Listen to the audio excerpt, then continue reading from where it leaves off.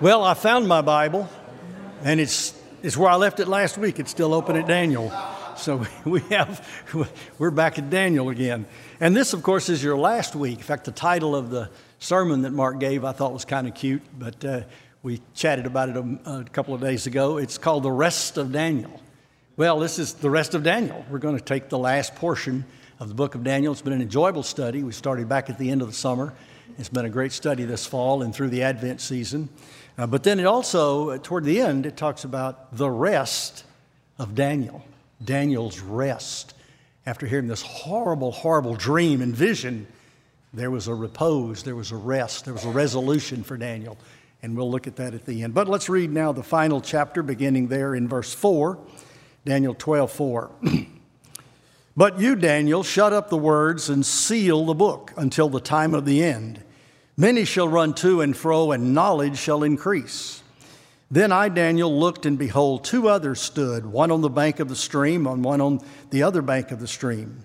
And someone said to the man clothed in linen, who was above the waters of the stream, how long shall it be until the end of these wonders? And I heard the man clothed in linen, who was above the waters of the stream. He raised his right hand and his left hand toward heaven and swore by him who lives forever that it would be for a time, times, and half a time, and that when the shattering of the power of the holy people comes to an end, all these things would be finished. I heard, but I did not understand. Then I said, O my Lord, what shall be the outcome of these things? And he said, Go your way, Daniel, for the words are shut up and sealed until the time of the end. Many shall purify themselves and make themselves white and be refined, but the wicked shall act wickedly. And none of the wicked shall understand, but those who are wise shall understand. And from the time that the regular burnt offering is taken away and the abomination that makes desolate is set up, there shall be 1,290 days. Blessed is he who waits and arrives at the 335 days. Go your way until the end, and you shall rest and shall stand in your allotted place at the end of the days. The word of the Lord. Thanks be to God. You may be seated. From time to time, I give you a reading assignment, and I'm going to give you one again. It's optional. There will not be a quiz, and so it's up to you, but this is worth your time. It is a little summary of the book of Daniel. And it's in this edition that just came out this week of the Every Thought Captive little article, the devotional article that I think Patrick Lafferty started that years ago, and we've continued with quite a few of our writers. And this one is written by David Williams. I think most of you know David. He's our new church planning resident that is here with us and working among us for a year or so to see what the Lord's will is in planning another church that PCP's planted so many. But David Williams wrote it's a little bit of a lengthy article. It's longer than usual, but you can read it in just a few minutes. But it is the best summary overview of the book of Daniel I've ever seen. It not only covers the material of the book of Daniel, the content, but it also gives kind of a perspective on Daniel and talks about how Daniel is to be handled, how it is to be viewed, and then gives a very practical application of how we should continue to use it. I wish I'd have written that thing myself, but I can heartily recommend it to you. Some things are hard to get a handle on and to bring into what Spurgeon always called a short compass, bringing things into kind of a condensed form. And David has done that with the whole book of Daniel. And I can't see that he's missed any stone. He's turned them all over. So it's a great summary. It's in this week's edition of Every Thought Captive, which you can get off of the church website. Now, as we come to this particular passage, we remember our context. The last 3 chapters here is this horrible vision that Daniel sees that literally, viscerally disturbs him. In fact, it puts him on his knees, on his face. He has to be personally ministered to. It's a horrible scene. And I'll tell you what the scene is.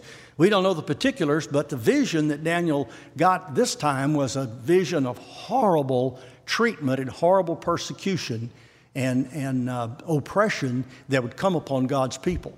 God's people, first of all, as the ancient people of God in the land of Babylon, upon their return back to Jerusalem, the things that would happen to them and things that would happen. Also concurrent with that, about a 500-year span of history that would take place and how God's people were to live and to function during that epoch of time.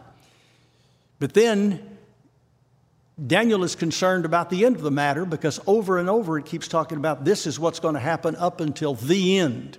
And the end is two endings for sure. One is the ending of the theocratic nation of Israel, the ethnic people that were formed into a kingdom that had been overthrown, all the way through all of the ups and downs of that kingdom until it would finally be destroyed, completely destroyed in 70 AD. But during the reign of that fourth empire, the Roman Empire, there would come a new king, a new emperor, and a new empire. And that was in the stone that came out of the mountain. Of course, we know that to be Christ. And Christ stood before the judgment of God. And God judged the nations, and he gave the kingdoms of this world to his Son, Jesus Christ. And so the Lord and Christ is now the new King of Kings and Lord of Lords. And he has begun his reign, which he did during what we call the First Advent.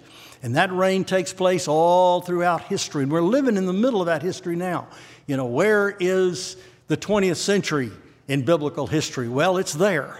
And we're in the midst of it because things have remained roughly uniform. There's a uniformitarianism that's in the historical context all the way through to the times in which we live. In other words, it ain't no different now than it was then. We are under persecution. We are the minority. We are a kingdom of priests.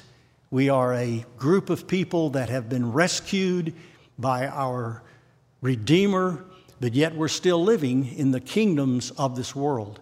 And we're still having to relate to that. And that's what the thrust of the book of Daniel is about. And that's what this final vision was all about. Now, one of the things that happened here is they're kind of wrapping it up. The voice that he's been speaking to him, which I believe was the pre-incarnate Christ, a Christophany, but it says an angel. In fact, it names Michael specifically, and it very well could have been that angel who was the protector of God's people, communicating the word to the people. But nevertheless, Daniel gets the prophecy. He receives these predictions, and it's so troubling that he wants to know, when will it all be over? It's not so much that he's looking for dates as much as he's looking for relief. When does this vision end? How does it end? I was listening to a Bible teacher a couple of weeks ago on YouTube, and it was a new teacher to me. I wasn't familiar with him, and he ended up being a pretty good teacher. I enjoyed listening to quite a few of his lectures. But he said, you know, we're the only people that know how the world ends. Christians. We know how it ends. The secular humanists, they don't know. The atheists, they don't know. The people that follow other world religions, they don't know. We have an eschatology, a last day or a last hour theology. We know how God's going to wrap it up. And that changes our perspective on everything. It changes our view on humanity, how we are to treat humans in this interim time. It changes our view on the progressivity of good and kingdom building. We're not so optimistic as to believe in utopian dreams and pursue never lands, which is exactly what utopia means. It means no place. And we're not to be caught up into the spirit of the age, whatever the age is, because we know that there's a teleos, there's an end, there's a goal to the end of the work of God on earth. One of the reasons we shouldn't be too panicked about trying to save the planet is because the planet's going to be here as long as God wants it to be here, and it's going to be the kind of place where man can dwell as long as God wants us to dwell here. And the apocalyptic literature of the Bible is filled with horrible things that will happen to the planet. And then we finally get to the full revelation in the New Testament from the Apostle Peter, of all people, that the earth's going to melt away with fervent heat. So whatever efforts we've made and whatever sacrifices we've made, and however we've completely changed our socio-economic and governmental structures to save the planet, it's going to be all for naught. Because God's going to wrap this thing up when He wants to wrap it up and when He determines how it will be wrapped up. And that's really what it is here. And Daniel in this particular passage is kind of concerned about that. And so what we have here are several peak things that I want us to just glance at today. The first thing I think we need to back up and backfill just a little bit because we haven't had time to spend any time on it, but there's this word that talks about the wise. The wise. We're going to look at the wise, the end, the purification, and then a little personal word about this eschatology at the end. So let's move through these perspectives rather quickly. The wise are mentioned in the previous chapter as part of the vision. And one of the things that the messenger of the Lord, or the Lord himself as it is, tells us in chapter 11, verse 33, it says, "And the wise among the people shall make many understand." The wise are the people that go through all of this, and I will call it what it is, all of this tribulation, working its way to a great tribulation, a great trouble toward the very end, which will be very brief. That's what the times, and half a time means, that it's a period of indeterminate length, but you can tell it's going to be very short. In fact, the number of days that are prescribed is about 3.5 years. And it's offset for about a month because there's two different ways of looking at when the period starts. But it's pretty much 3.5 years. It's a real short period of intense tribulation that will take place at the very, very end before the Lord returns in the great second advent. And people wonder, will the church go through the tribulation? Some of us are worried about being left behind. Believe me, you're going to be left behind. Because there's no such thing as a secret, private rapture of the church before the tribulation begins. The whole point of the Bible from the start to the finish is God's people shall suffer tribulation. And the great tribulation, the great trouble is what we're working up to. And finally it will be, as the apocalyptic literature in the Bible talk about, no days like it ever seen on earth. And if it wasn't for the mercies of God in shortening the days, that people would be deceived and destroyed, even the elect. God's people do go through tribulation, have gone through tribulation, and will go through tribulation. That's just the nature of the course. God's people on earth will suffer as our Lord suffered on earth. He suffered all the way to the cross, and he told us to go ahead and pick up our cross and follow him in that course. So those who are entertaining some idea that there's an escape, that God just wouldn't let his people go through the great tribulation, are really seriously mistaken. Nowhere in the Bible does it talk about two comings of Christ at the end of time. There's one coming of Christ, and it is when God's people have gone through tribulation and when we've reached the very end, the last day, the eschaton. And so that's the assurances that are given about the end. The days are filled with tribulation completely. And in this end, there is a time when God's people are going to be purified. They're going to be worked over. And we'll talk about that in just a moment. The wise, though, are mentioned here, is the wise will be the people that understand this perspective. And wisdom in the Old Testament, in the Bible entirely, is basically, it's not just an encyclopedic accumulation of knowledge, but it is understanding certain truths, understanding how they're true, and how they're applied to daily life. Wisdom in the Bible is prudence. It is living well. It is understanding what is happening. It's knowing some things. It's not just foresight, but it's insight. Knowing yourself. Knowing God's operations on earth. Knowing God himself personally. Having established that relationship through Christ and the indwelling Holy Spirit. It's knowing how to live. It's knowing when to hold them and when to fold them. It's knowing the practical issues of life. And the wise, or the prudent in the earth, are those who know the will of God, know the way of God, have confidence in God, and live their life according to the perspective that he gives, instead of just whatever's blowing in the wind of the culture of that moment.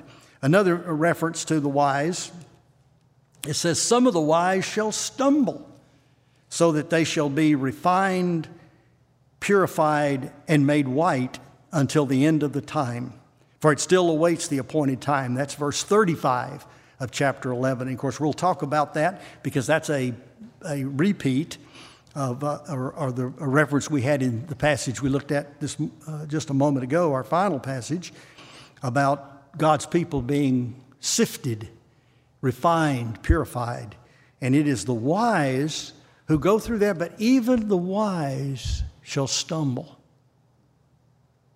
That ought to be serious admonition to us this morning, that even those of us who allegedly know the will and ways of God still will stumble, will still fall.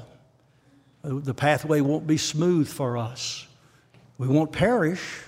We won't fall away necessarily, but we will have a rough road of it, and there will be some pitfalls along the way. So even the wise in all of their prudence and wisdom are not protected from it all. The verse just before we started our passage today, 12:3, and those who are wise shall shine like the brightness of the sky above. And in parallel to that, it says, and those who turn many to righteousness like the stars forever and ever. The prudent, the wise will seek to inform others. They will teach others. They will have understanding, and they will seek to win others. The Bible says, he that winneth souls is wise. It is wisdom that we make known to others, our family, our friends, our peer group, our ethnic group, our families, our community, our nation, our world, the ways of God. And those that convert and those that are turned are considered to be stars, not necessarily in our crown, but stars in the heavens above that make us glow and shine. The next reference to the word, the fourth one and the final one, was down toward the end of the passage. It says, none of the wicked shall understand. If the wise is someone who has prudence and understanding and understands a certain amount of knowledge, and by the way, the word knowledge is an English translation of scientia, out of the Vulgate, which we get our word science. People are talking about science. Are we going to believe the science? What's the science say? Follow science. Do you believe in science? Are you a science denier? We hear all this kind of thing in our culture today. Well, real science is understanding truth. If it's not true in terms of the reality that God has framed up in Genesis 1 and 2, then it's not truth. And what God says frames the whole earth, all of reality, that the whole earth and everything that's in it, including mankind. So if we shall be opposite of the fool is the one that's evil, that's wicked, that is atheistic, that is a scoffer, that is a God denier, that is a blasphemer. The fool, most of our culture is a foolish culture. If we think about it, we listen and they just completely ignore, deny, and everything that God has set forth. Well, the fool says in his heart, there is no God. That's his perspective. But the fool comes to a ruin. The fool in Scripture comes to a ruin in a number of ways. He comes to a ruin financially. He comes to a ruin sexually, socially, and ultimately he comes to an end, a destruction governmentally. The king that does not rule wisely in righteousness will be brought down in God's timing. And so none of the wicked shall understand. Are you kind of appalled when you evaluate what's going on in our culture today of just how stupid things are? The stuff we're asked to believe and affirm, which is insane, and I'd list them for you, but I think you know what they are. But it's unbelievable. That's the understatement of the chapter. None of the wicked shall understand. They don't understand basic economics. They don't understand basic sociology. They don't understand basic biblical psychology. They don't even know what the human being is all about in God's creation. Never mind the image of God, just the way God constructed all of creation. There seems to be a lack of understanding. And most of this lack of understanding is certified by people that have PhD at the end of their name. Well, that's my shot at academia this morning. But listen to the contrast, the parallel statement, a contrasting parallelism. But those who are wise shall understand. And that's really what it amounts to. That's what we're looking for. In all of your seeking, seek wisdom so that you know what's going on. So that when all the world about you is just being completely insane, you can sit still and be still and know that God is God and that He's in control and that He's given you a measure of understanding so that you're not panicked. You're not living in fear. You're not mistaken in your actions. You're not putting all of your resources into a lost cause, but instead you're following His way. That's the wise. The wise have understanding, and they are given that in this particular period of time. So the wise, and we talked about the end, the end of the time. It's just talking about the end of the appointed time. And at this point, Daniel was told to take the book, shut up the words, and seal the book until the end of time. He said, many shall run to and fro, and knowledge shall increase. Well, is there any question that we've had an increase in knowledge? Just in the second half of the 20th century was an explosion in knowledge. Not necessarily an explosion in understanding, but at least in science, in some understanding of so many things. And also this may have a reference, and Calvin says it does, is that this running to and fro and this increasing knowledge is the preaching of the gospel. That what's in Daniel's book and what's in the Word of God goes beyond the small group of ethnic Jews in Babylon in the 5th century BC or 6th century BC. It goes wide to the world.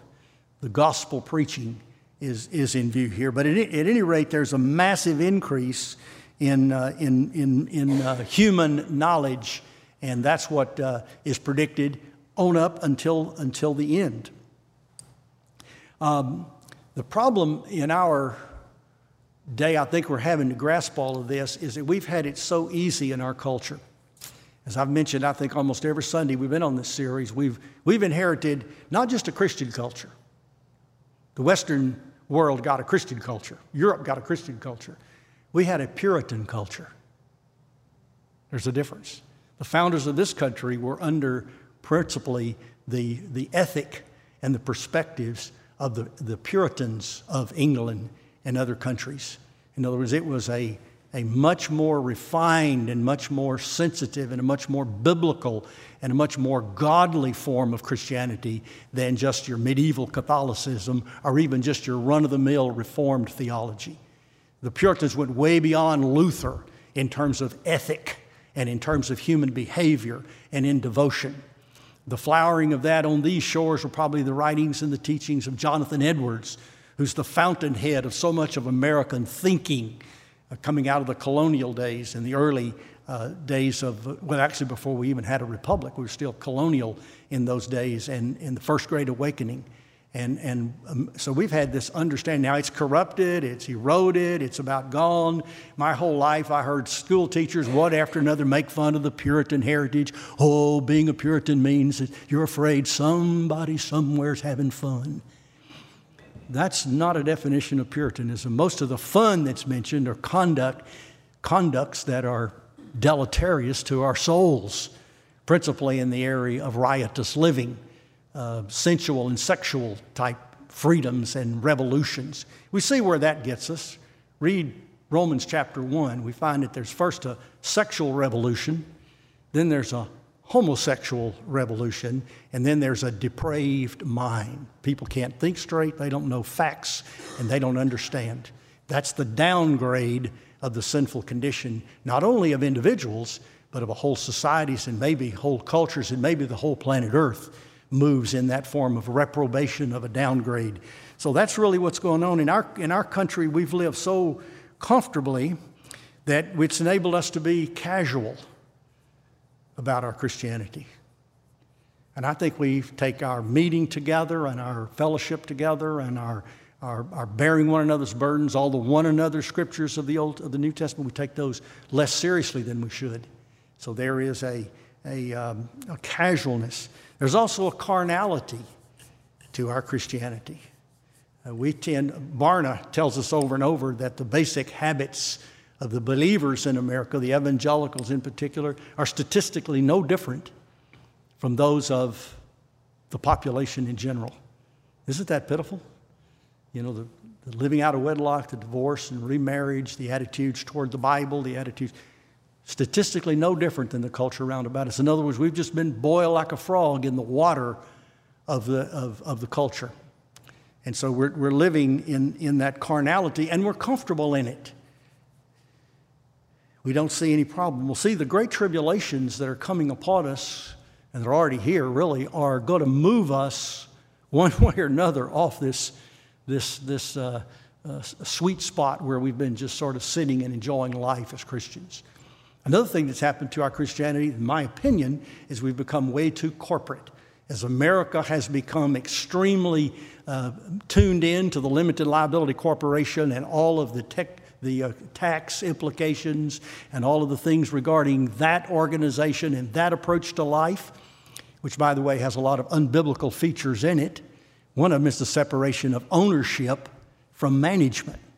And therefore, there's a destruction of basic stewardship. The Bible in corporate ownership and in business ownership counsels us to have the owners be the managers and have personal responsibility.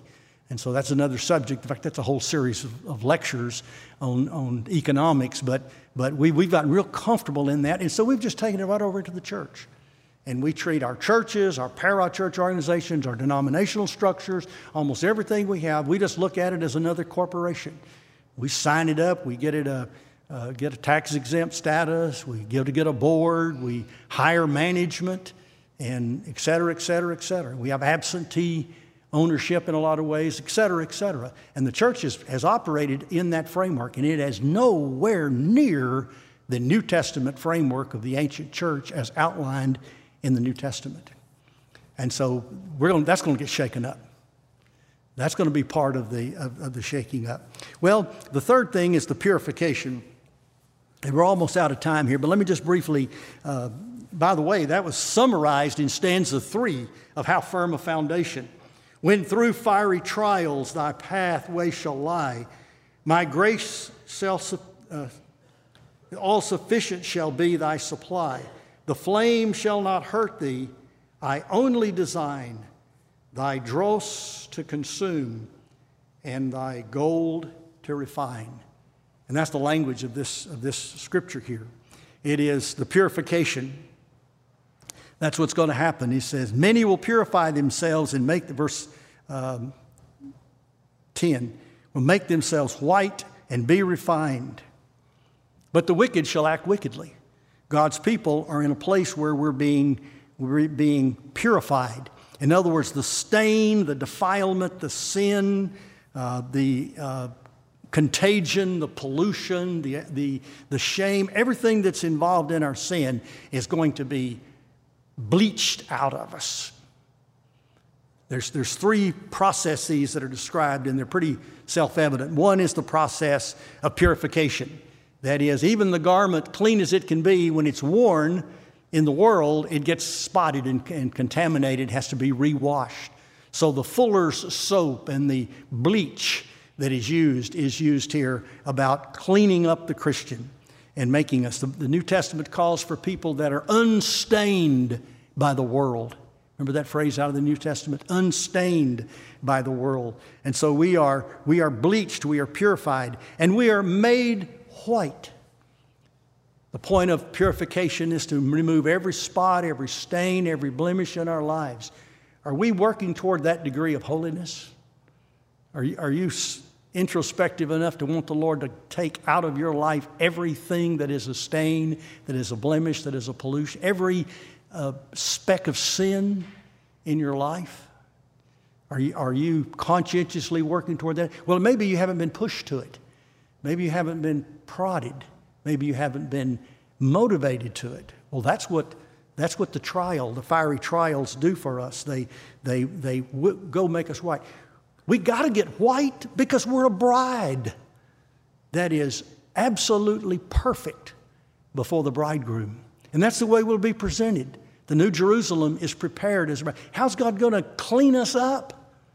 if he doesn't put some bleach and some purging agent to our souls, the blood of Christ, the washing of regeneration, and the renewing of the Holy Spirit. And that's what comes to us in this purification. The other one is a picture of refined metal, the gold and silver and other metals that are put into the fire to burn off the dross, to burn off the impurities, to render it pure gold, refined and tried, as the Scripture says, in a furnace 7 times over.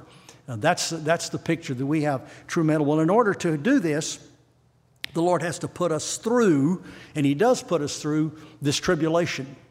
Now, there is an implement in the ancient world called the tribulum, and it's a big, heavy board. In fact, it may be several boards that are bolted together, and then they have real rough edge on the bottom.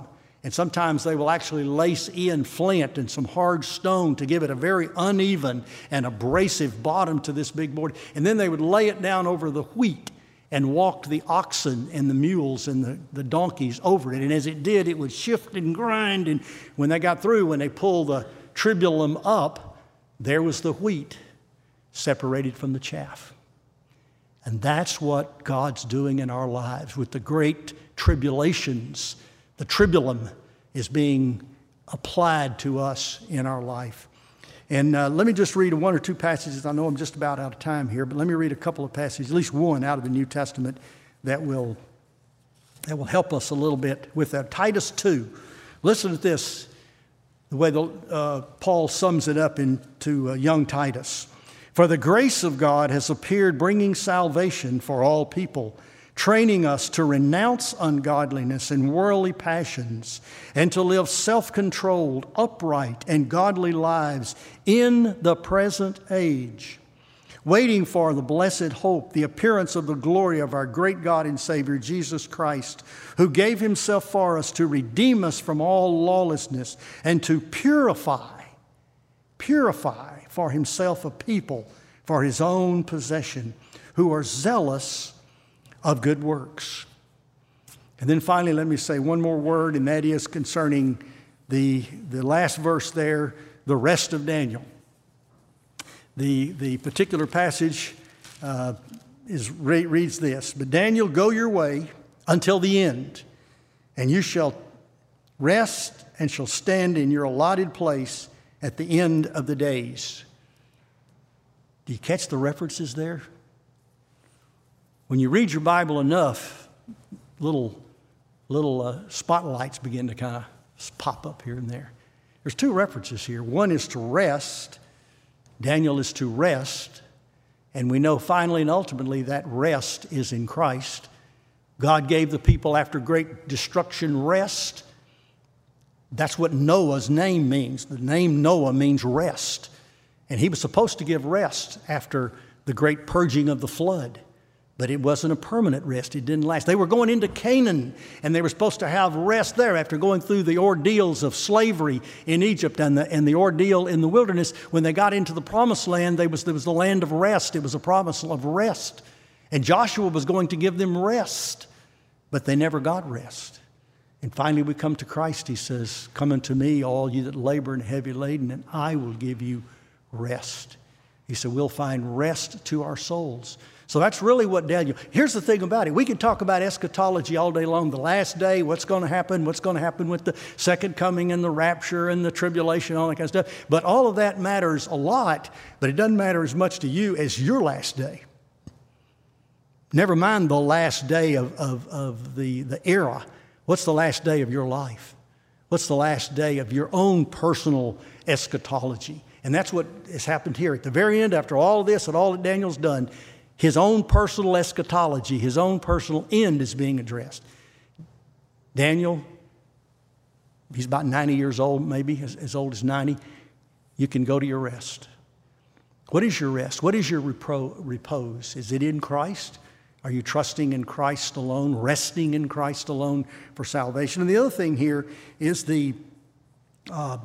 and stand in your allotted place. You catch the reference there? The allotment in the Old Testament was the portion of the land that the people received when they got into Canaan. When Joshua brought them into Canaan, they conquered the land. Then there came a period of time, you remember in the book of Joshua, where they divided up the land. The largest portion went to Ephraim, which, by the way, was the tribe of Joshua. What a coincidence. The general gets the biggest chunk of land and the best land. But that was the blessing that God had given through Joseph. Joseph had been the savior of God's people back in the day, and as a reward, God gave his inheritance, Ephraim, who was the descendant of Joseph, they gave him the biggest allotment. But everybody got an allotment in the land, except, of course, the Levites. The Levites didn't get an allotment in the land. The God says, I'm your allotment.